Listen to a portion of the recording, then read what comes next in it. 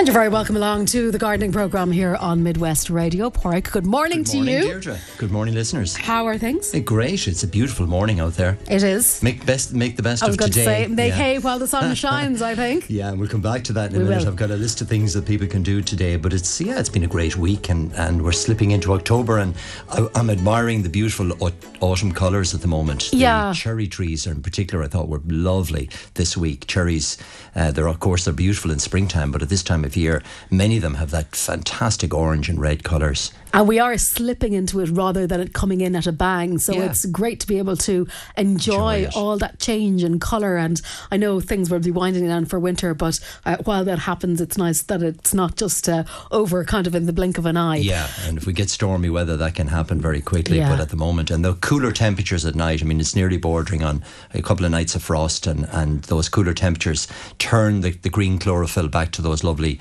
red colours. So Virginia creeper and Boston ivy are lovely at the moment. And liquid amber is going to be fabulous this year, and so many Perotia persica, which is a favourite tree of mine, will start to change its colour now. So as we slip into October, November, the autumn colours are going to come to the fore. Now, last weekend we were talking about the artisan producers and that I just started with he. So how did last weekend go? It went brilliant, and probably they started on two excellent days, because Saturday and Sunday were beautiful, so it was a great excuse to go to the garden centre anyway. But just to remind listeners, we have invited we've 40 different artisan producers between now and Christmas, and we invite in 10 to 11 every week to show their wares. And these are people within our community that are making products, fantastic products. I'm amazed with the quality of the products. I was looking this morning, and there's a chap called Kevin Steele. He's got Modra Dove, the black dog, and he specialises in recycling or upcycling furniture. So he's got beautiful old dressers and lovely oak timber produce, and also lovely lamps made out of industrial items, so bits of copper and piping and so on, and some beautiful products there. So there's a whole range, and again, it's every weekend, every Saturday and Sunday. It's a free event. We offer the facility free to the crafters and the artisan producers, and it's free for people to come in, and everything that's purchased goes directly to the crafters themselves. So but it creates a lovely buzz in the centre, and there's everything from knitters, crocheters. Did I say that right? But yes, I think because I got it wrong last weekend. Oh, did you? I did, when I was chatting to them. But there's one that caught my eye as well, was Cooling Handmade Soap. A French lady, Beth, and I was chatting to her, and she's got beautiful products. I was asking her for a soap for gardeners' hands. So she was showing me various different soaps I could use, but also some fabulous soaps for shaving. Okay. And beautiful product, really well presented, and fantastic product to use as well. So there's all that sort of thing, from literally knitwear to traditional crafts. Cara Crafts are there with a wide range of products. I featured them last week. Lamps, Paddy Kerwin has a beautiful range of upcycle lamps. I brought one here to studio, and the staff loved it. I was completely taken with that lamp actually last week. Beautiful. Now, all of the products, are absolutely stunning, but I suppose there might have been just a little bit of an element of, I don't know whether it's novelty or quirkiness, I think that's it, about the lamp, and I thought it was stunning. So that's going to run again this weekend. The guys are there again today and tomorrow. So October is very much around craft in particular. As we go into November, we're going to feature a lot more, a blend between craft and food producers, and then in December it's going to be predominantly local food producers coming up to Christmas, and so on. So it's every weekend. Drop in if you're it's in our Turlock Centre in Castlebar, and it's well worth a look. But going back to the good weather, today is promised fabulous. Yeah. So look, make use tomorrow, not so much. No, rain tomorrow, a bit of storm tomorrow, and into next week. Again, we're into a mixture of different weather. So my advice really is kind of use today to, like, the first thing I would be doing is getting the lawns trimmed, getting the moss control on, so get the zero on, and get your lawn fed as well. And if you are thinking of putting bulbs in your lawn, do them this weekend. So the planting of low-growing bulbs like anemones and crocuses and snowdrops, fritillarias, those really short bulbs that flower January, February, March before the grass starts to grow. Simply, all you need to do is trim the lawn, literally cut a square about the size of a manhole cover, lift it up, which it will, the grass will lift up in one piece. Plant your bulbs. And the great thing about bulbs is we often get hung up on how deep to plant the bulbs. But bulbs have roots that are contractible, which means that if you plant a bulb too shallow, the bulb itself will actually resettle, and it'll actually the roots will pull the bulb back down into the soil to the correct level. So bulbs actually move about in the soil. So whether you overplant them or you underplant them, the bulbs will actually find, it might take them a year or two, but they'll actually find their correct depth. Because it's all to do with light levels. I won't get into the technicality of it, but they have that ability to actually, don't be worried about planting them. Even if you plant them sideways, the bulb will actually rectify itself. So this is the time of year when we plant bulbs in the garden, pots, containers, window boxes, in your lawn areas. I mean, there's nothing like a sweeping carpet of crocuses in flower in February and March, and they're brilliant for the bees, and they are perennial. They come back year after year, many varieties of bulbs. So this is the time of year for planting them, but particularly get tidy up the lawn now. You know, you'd probably need to give it one or two more cuts, but certainly that's something I would do today. The other thing I've done myself is cut back the hostas, and they're looking a bit dishevelled. The slugs have got at them, so it's a good time of year for things like astilbes, hostas, those perennial plants that produce clumps in the garden that have finished flowering, to cut them right back now with the hedge clippers to close to soil level, dig them up and divide them. So out of one hosta plant, you can make 5 or 6 new plants by simply splitting them up with a sharp axe or the blade of a spade. Yep. Chop them up and replant them into clusters. And if you are planting hostas and astilbes, then plant some bulbs with them, because the bulbs will flower before the hosta comes through. And I mentioned it last month. It's about planting the alliums and the hostas together. It's always a lovely mixture. Speaking about kind of propagating plants, so that's the way we propagate hostas and many perennial plants, but this is the time of year for taking the cuttings of plants, and I actually brought you in some to prove the case. Oh, right, okay. So you can bring these home to your mum, great because I know stuff. she'd appreciate them. That's a lovely plant called Parahebe. I took it as cuttings 6 weeks ago, and you can see the roots on them already. They're about 4, right? So you only need short little cuttings about 4 to 6 inches long. Dip them into rooting powder. Now, rooting powder has been hard to get because of the popularity of gardening this year. Everybody, really? we ran out for weeks of rooting powder simply because the amount of people that are engaging in gardening.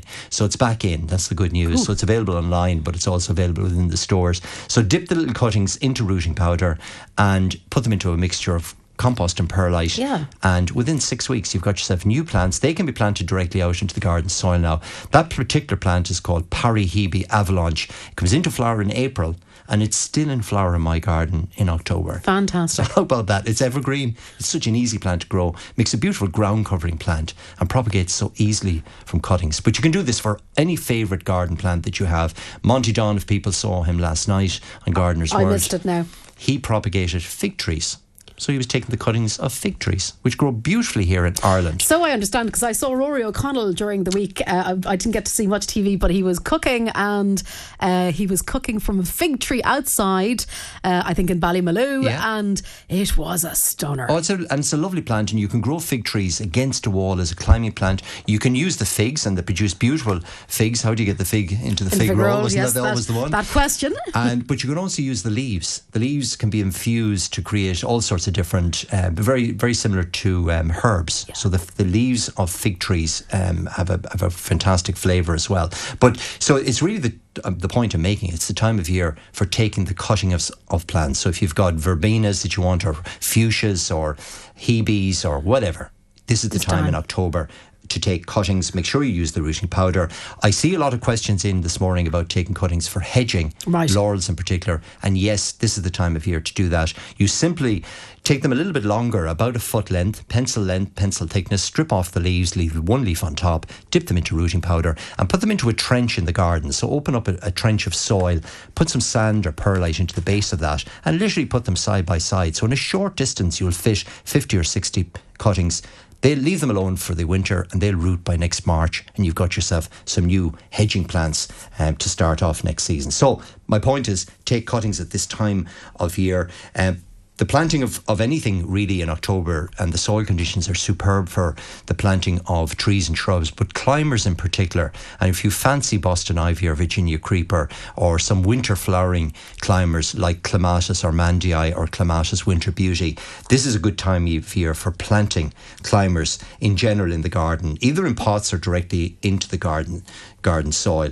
It's also a super time for sowing the seed of plants, and particularly hardy annuals like the lovely old pot marigold, calendula, or Godetia, which is a lovely plant. You sow them from seed. They're winter hardy. They germinate over the winter period, and they come into flower in the spring of next year. What's Godetia? Godetia is a real old-fashioned plant. It's a bit like wallflowers or Sweet William. It's one of those old-fashioned plants. It comes in a range of different colours, predominantly kind of reds, pinks, whites. They're very similar to azaleas when they come into flower, and they grow to about a foot in height, and flower. If you sow the seed of Godetia at this time of year, it comes into flower in April and May of next year, so it flowers nice and early in the spring period. So well worth sowing from seed. So look for hardy annuals, packets of seeds of hardy annuals, maybe sow them with the kids, and they'll germinate out of doors directly into the garden soil, and they'll germinate and flower next spring, and maybe plant some spring bulbs with them as well. And the sowing of wildflower seed, think what nature is doing. It's casting its own seed at the moment. So that tells us it's the perfect time of year for sowing. All the wildflower seeds can be planted at this time of year. Thinking about the veg garden, finish off planting shallots, which are available in bulbs. So there's edible bulbs available at the moment, like garlic, the Japanese winter onion sets. They should be planted now. They come in red varieties and in the traditional yellow varieties. Shallots, of course, can be planted at this time of year. So get those into the garden soil, particularly today if you can. Thinking of Christmas? Are we? We are. I am anyway, right. Because it's the planting of herbs. Okay, from a gardening perspective. And if you think of what herbs do we have for Christmas, we love the sage, rosemary, thyme, winter savoury is a lovely herb, bay leaf, all those kind of woody herbs. If you plant them up in pots and containers now, even simply put them into a window box and sit them on your window, you've got fresh herbs. They're all evergreen. Rosemary, you can cut it right at Christmas and use it in for stuffings or for flavourings or for maybe some stews that you might have in early January. So the planting up of herbs at this time of year, but also if you've got herbs in your garden, it's a good time of year to actually cut them, give them their final cut now, use the sprigs and infuse them in things like olive oil. So if you put them into olive oil and put them into ice cube trays, they'll freeze perfectly well, like knobs of butter, but with herbs mixed through them. So chop them up, put them into the olive oil, freeze them, and you can use them right through the winter period, or they'll freeze in water as well. So you can harvest garden herbs now, because as we get into winter, they will get a bit knackered. But if you have them in pots and containers in a sheltered area, you can also use them. So this is a really good time of year for planting, harvesting herbs, storing them, and then also planting up fresh herbs. And indeed, you could sow the seeds for herbs for next year if you wanted at this time of year. It's a really good time to do that. The other thing I'm seeing lots of questions on is the little bits of moss coming back on hard surface areas. So again, our old friend. So today would be an ideal day to do that. If you've got it on slates, tiles, walls, tarmac Adam, then give it a treatment to the pack, and that'll see it off. So they're the type of jobs I would be doing today. Okay, so it's really a busy day, and if you have household jobs, leave the inside ones for tomorrow and get out get those, and you'll be delighted that because it isn't looking like a particularly pleasant week weather-wise. And so remember, the garden is the safest place to be at the moment. That's it. Donald Trump should have listened to that. Oh, Pádraig. Yeah, there you go. So make use of the good day. That's really my advice, and get on those sort of jobs. The tidying up, the mowing of the lawns. Just tidying up in general. Okay, great stuff. Now, Pádraig, we're going to start with a gooseberry bush. It's 3 years old, no fruit, has glass-like blades growing out of it. That sounds like some of the stems or the leaves have a little bit of a virus. Now, we're coming to the time of year where gooseberries start to drop their leaves, and the time of year for pruning gooseberries back. And gooseberries are pruned the same as apple trees. So what you need to do is take a third of this year's growth off the top of the gooseberry plant, and then any of the side shoots, trim those back very close, within half an inch of the main stem or the main branch of the gooseberry plant. Okay. And that'll help it to settle down to fruiting. Gooseberries, it's still a very, very young plant, 3 years old. I would expect that fruit to fruit this coming year, this coming summer. So just take off 1/3 of the top of the growth, trim back the side shoots, leave it alone, maybe put a little bit of sulphate of potash on it as well at this time of year, and that'll help to induce it into flowering. And that's it. That's all it's going to need. It will fruit for you. Gooseberries are very reliable, and once they start, they tend to fruit every year. Okay, great, because I always kind of associate them with my grandmother's garden years and years ago, and they were there when there was nothing else in it. Such an easy plant to grow, and there are different varieties, like Winans Industries, lovely red gooseberry, bright red gooseberry that's sweeter. It's not as tart. Careless is the traditional green one. So make sure you plant a couple of different varieties together, just for variety. For variety more than anything else. Now we have geraniums growing in the ground, and we have somebody wondering, how do we winter them? Okay, so if these are the traditional geraniums, the lovely red and pink geraniums, the best way to do it is just to take simple cuttings from them, like I described with the parihebe, and now is a really good time. One tip with geranium cuttings, again, remove any flowers. They're still flowering. Remove all the leaves bar one at the top, but let them dry, let the cuttings dry for overnight. So if you take them today, don't insert them into the rooting powder and compost till tomorrow. A little bit, because they're full of water, the stems, and sometimes they'll rot if you insert them straight away. Right. Apart from that, you do exactly the same thing. Cover them with a polythene bag and keep them inside on a bright windowsill, and leave them there for the winter months, and replant them then out next year. So once we get a bit of heavy frost, the geraniums are going to succumb to that. They're going to die out of doors. So it's very important to take a few cuttings now. Super. How do I treat yellowish grass underneath healthy grass? Just set over a year ago, it's on a grave. Well, yellowing in grass is a sign that it's a little bit hungry, and you can put on an autumn feed now. And the autumn feed, lawn feeds, are designed to green the lawn without actually making it grow, so that you don't get any physical growth, or very little. You get a nice greening from the lawn. So if Tommy puts on a little bit of autumn lawn fertiliser, that will green it up and encourage, it'll turn that yellow grass to green.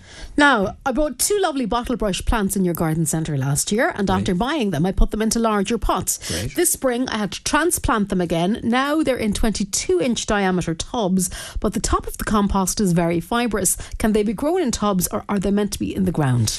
Well, they'll grow quite happily in the ground or in pots. It's a Mediterranean plant, the bottle brush, and it gets the name because of the old style. It's a red flower that looks like the old bottle brush that we used to use years ago with the glass bottles.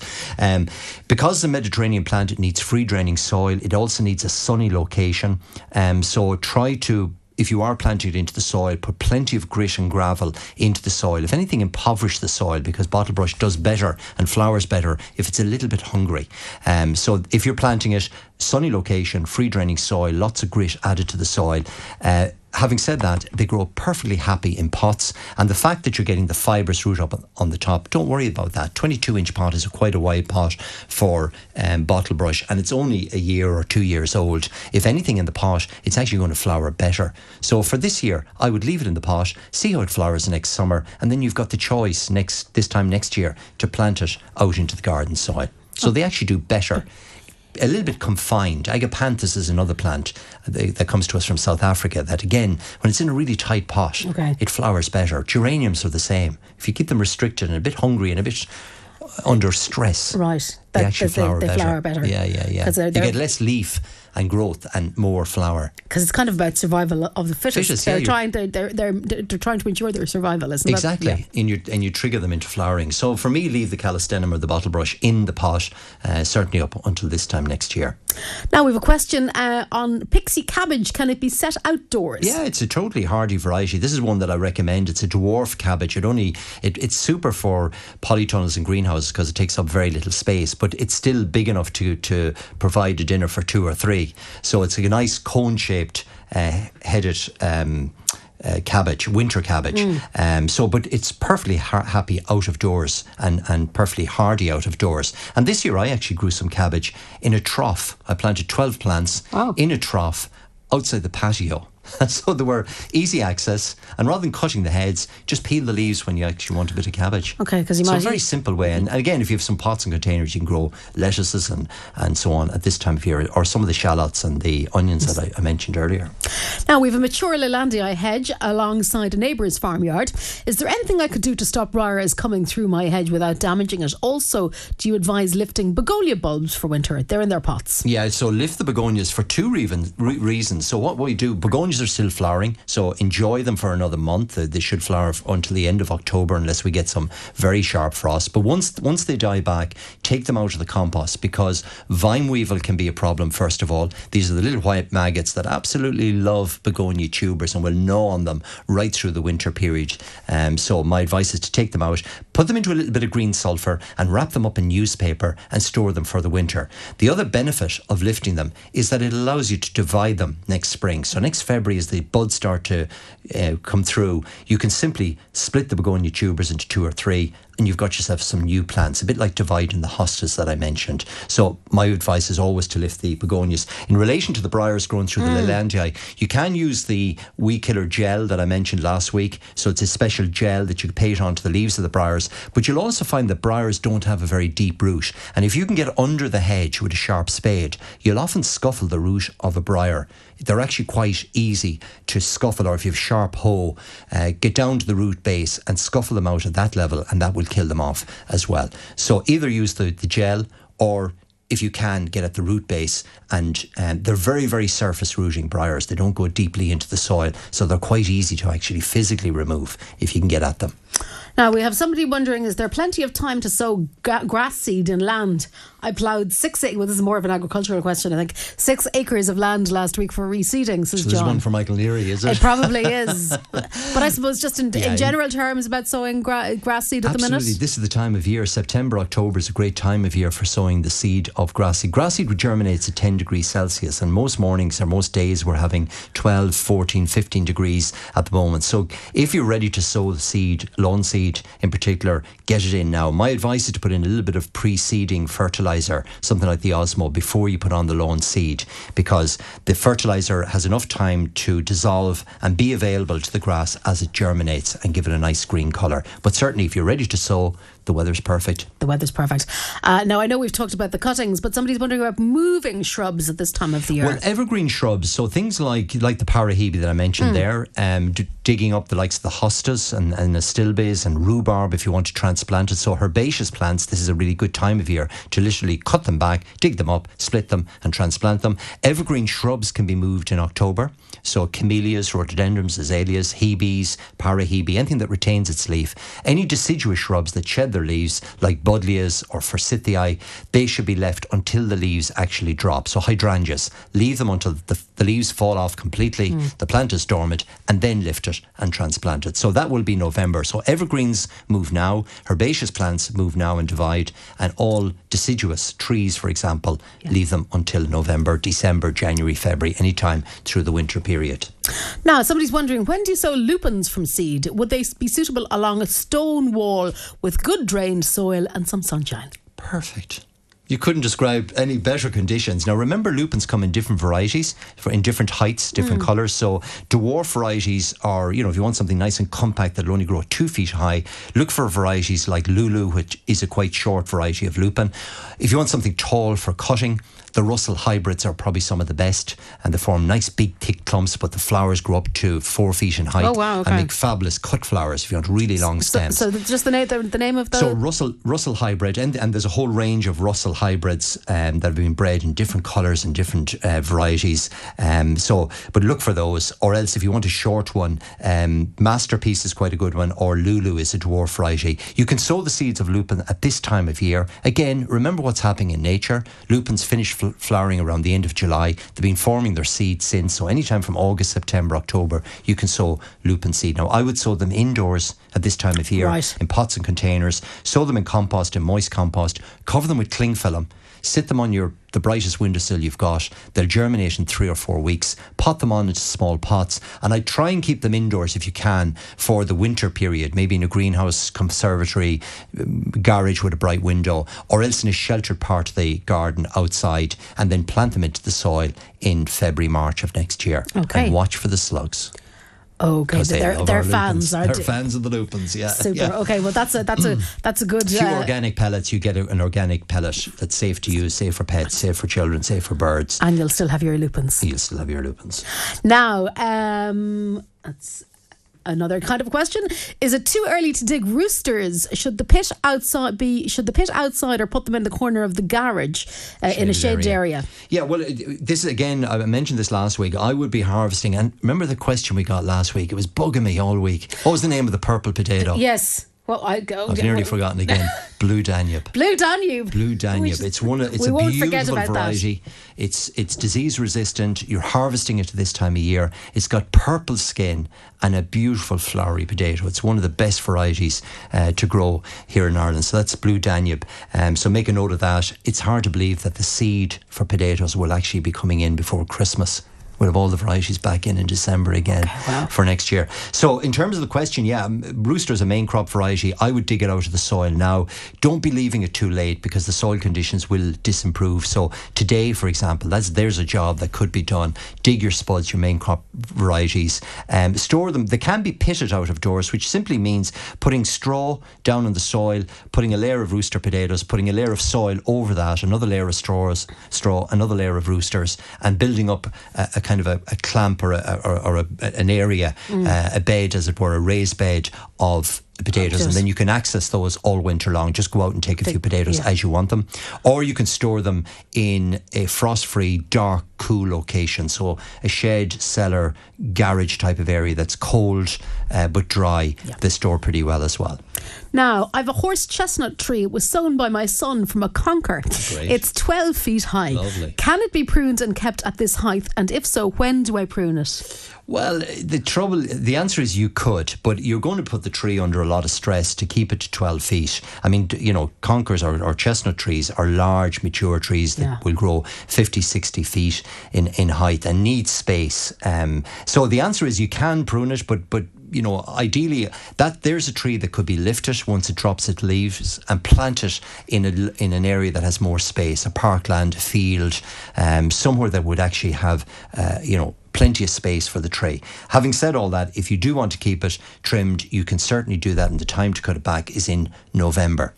Now, chestnuts are actually under stress. There is a chestnut disease, a fungal disease of chestnuts at the moment, really? which causes kind of speckling of the leaves to fall early, a bit like ash dieback, and it's a fungal disease of chestnuts. So they are under a little bit of threat and stress at the moment. But certainly it is a big parkland tree, and ideally I tried to pick a location that you could actually allow it to grow to its full maturity.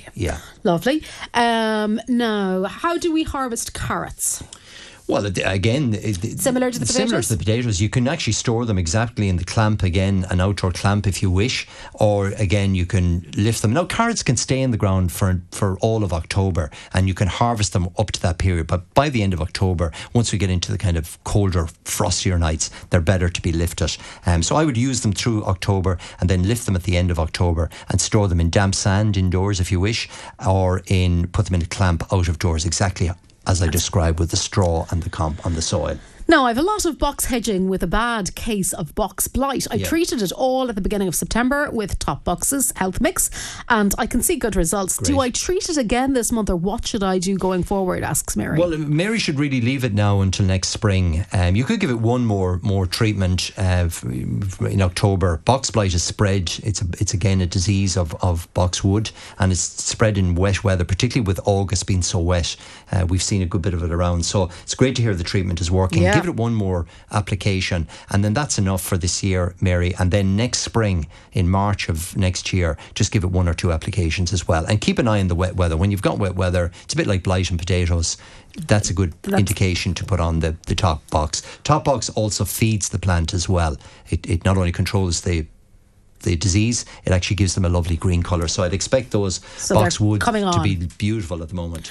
Now, we've peony roses, and we're wondering, when do we set them, Pádraig? Well, you can sow peony. If the listener has tubers of them at the moment, they can be planted now or them in a pot. Generally, they're available. Anything that flowers kind of late spring, early summer, you buy in bulbs in January.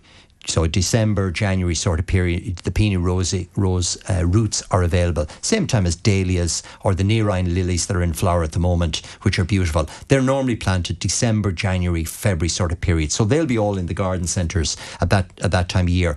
Peony roses tend to be shy to flower, so it takes them a few years to settle down unless you buy a potted plant that has been grown for a number of years. Right. So don't expect flowers in year one.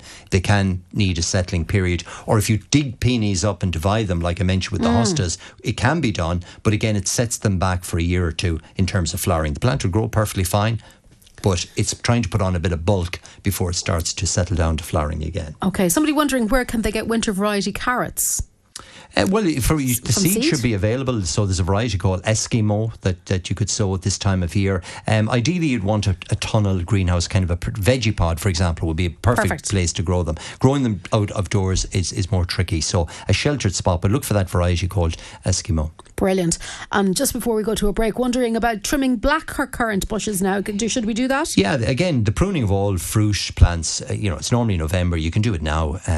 Take advantage of today and go out and prune them back. Ideally with blackcurrants, they flower on old wood.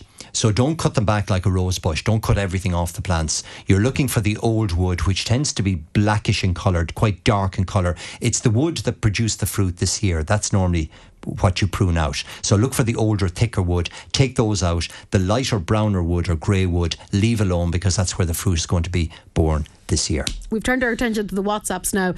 The first one we opened is a photograph. Oh wow, I didn't see that bit. Of a large plot. Well, that sure it is. A family garden needs to looking for ideas really here, Porrick, on this one. For easy maintenance, they'd like ideas for colour hedging throughout the year. There's no shelter on either side, as you can see, and it's a pretty big site. It's huge, and it actually looks like a seaside area. Yeah, see the water I can there. see. And is that Croagh Patrick? Well, in the it distance? could well be. I think it looks like it. Well, let's take it that it's a seaside area. It's a pretty open site, very open to the elements, and particularly if it's coastal. There are a couple of hedging plants in particular. So this garden needs to be framed because there's no hedges or no boundaries to it. So by putting in a hedge, you'll actually frame it.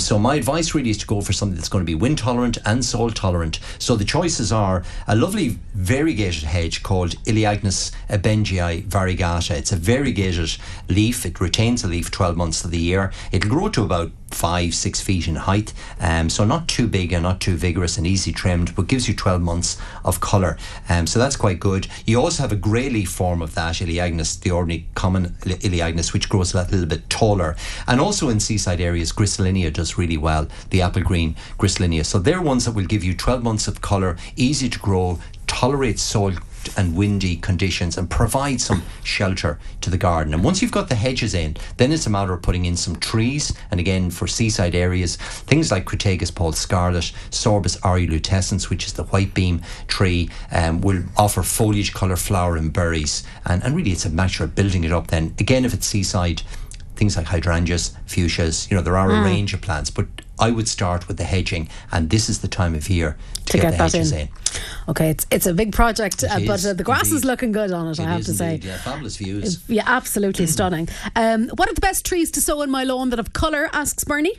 Well, liquid amber is one of my favourite trees. It's got a lovely maple-like leaf, but at this time of year it has fantastic foliage colour as we go right through autumn. Perosia persica, I mentioned at the top of the programme, that is a really, really nice tree. Will grow to about maybe 15, 20 feet in height. Again, at this time of year, the Sorbus family are lovely. They have lovely berries, like Joseph Rock has yellow berries, Vril Mariana has white berries or pinkish berries, Comixta has lovely red berries. Pop into your local garden centre would be my advice. It's a great time for planting trees. Many of them are still in leaf, so you can appreciate what they look like during the spring, summer and autumn period, and it's fabulous weather for planting trees.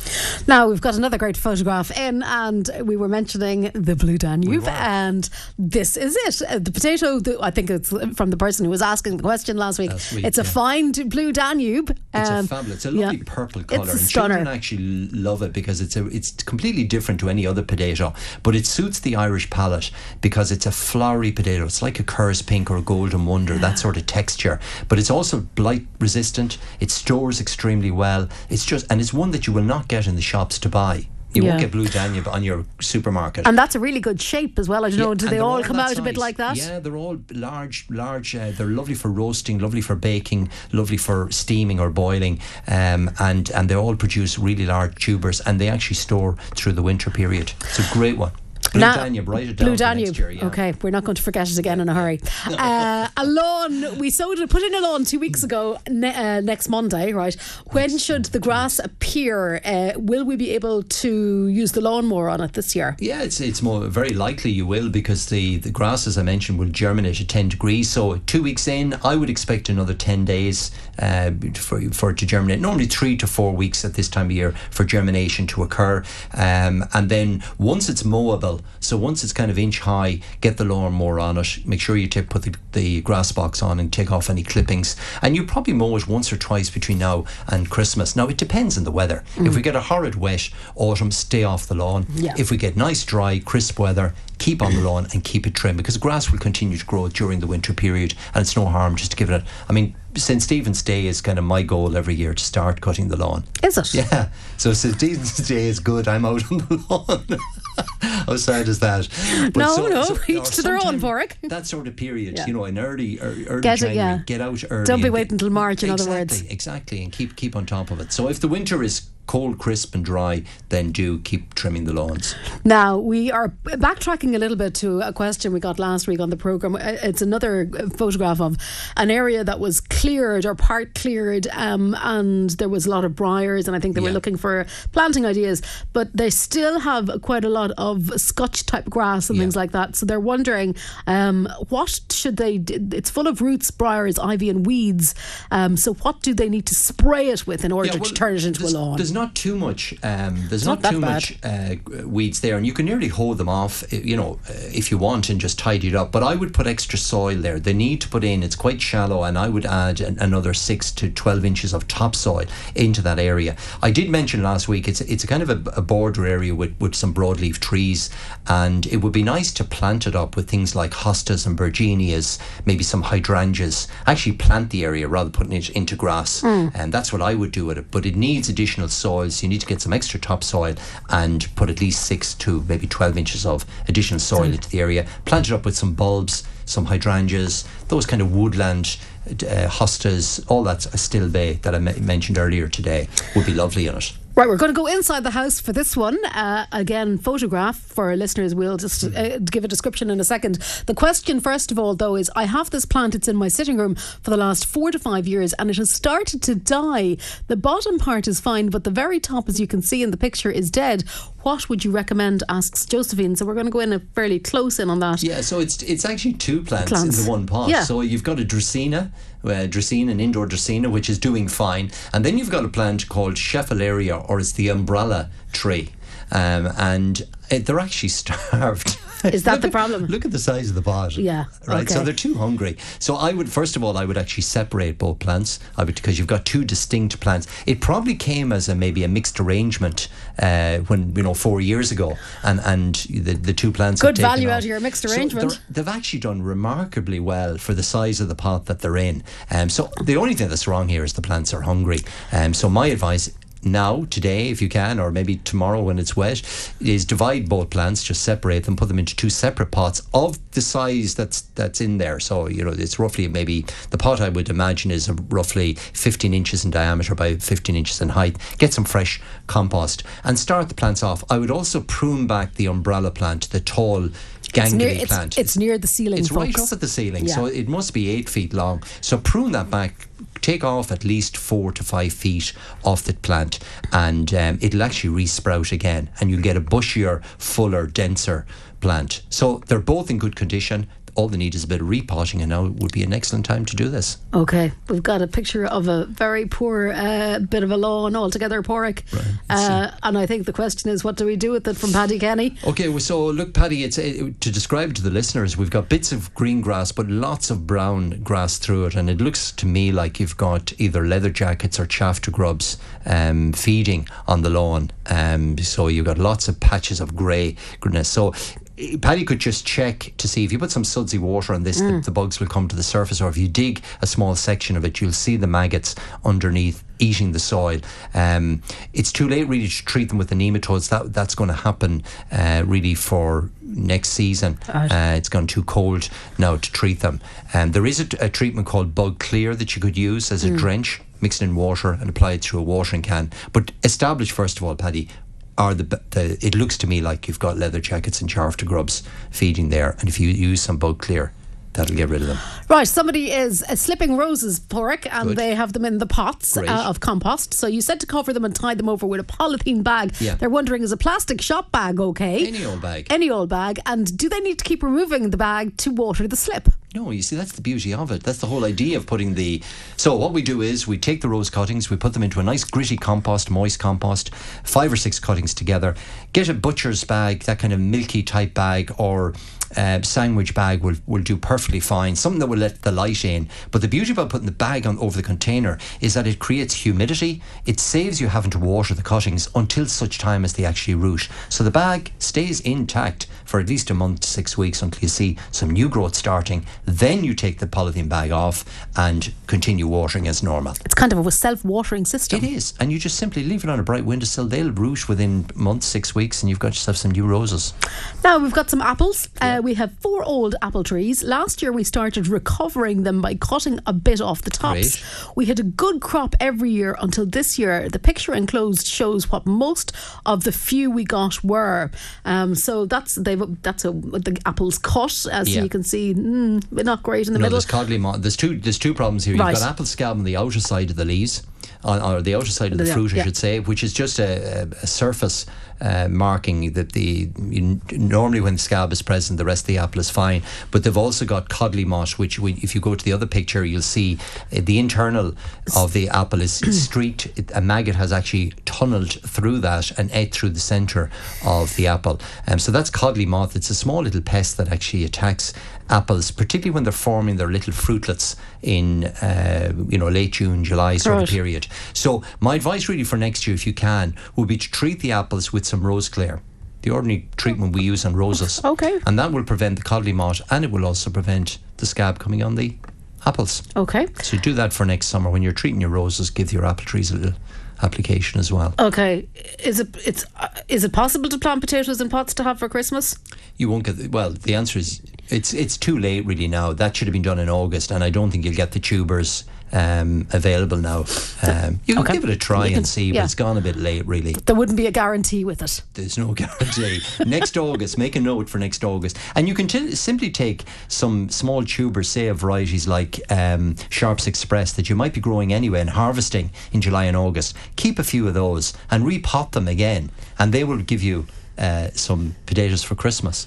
Now, my wildflowers are dying away. Do I leave them to self-seed or can I cut them back? Well, most of them should have self-seeded at this stage. So my advice really, if the seed heads have gone brown, then trim them back at this stage. And it's important in a wildflower garden to remove the old stems because they actually rot back into the soil and provide nutrition, which is not what you want for wildflowers. Wildflowers should be grown in a kind of impoverished, hungry basis. So at this time, if you're trim back the wildflower meadow, take all the stems and leaves and so on and put them on your compost heap and just leave the wildflower area bare. My advice really would be to plant some spring bulbs in there, because you'll have lovely colour then in February, March and April before the wildflowers start to bloom. Somebody's wondering, how tall does the tree fern grow and would it be best positioned in a garden? Well, where would it be best positioned? Sorry. Okay, so tree ferns, so these are Dicksonias, Dicksonia antarctica. Yeah. It's a very, very slow growing plant. I mean, it literally grows an inch a year.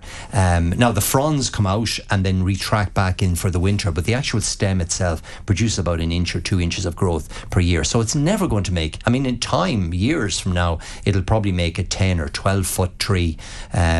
But so depending on what size of plant you purchase, try and buy one as big as possible because they are so slow growing. They do very well in pots and containers, or you can plant them in a sheltered, shaded area. That's what they need. So they need a protected area. There's some beautiful tree ferns in the grounds of Turlock House.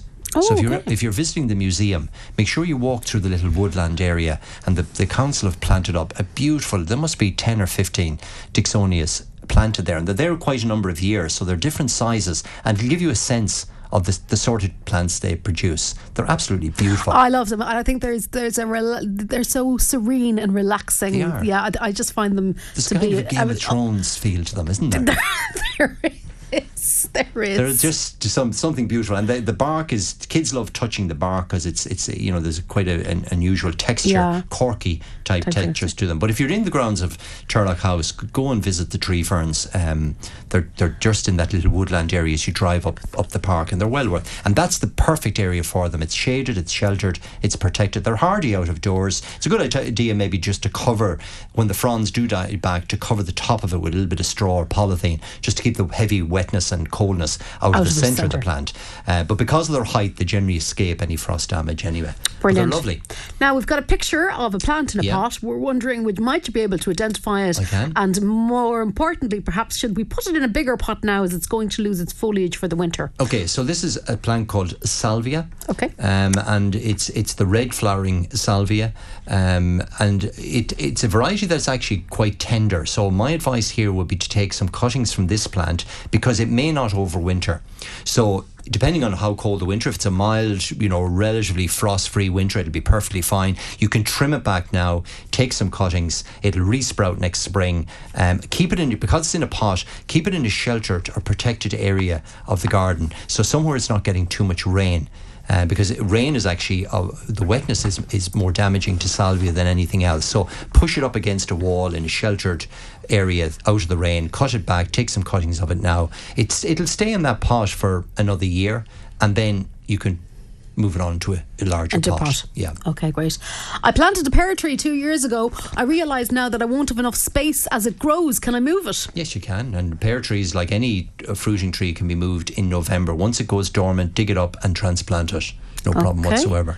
Hi from Manchester. Can you grow lower trees, and do you have them in the garden centre? We're from Crossmolina. Okay. Can you grow lower trees? I suppose, so trees that don't grow very high, I think is what we're talking things about. Like Japanese maples are perfect. They're nice and short and compact.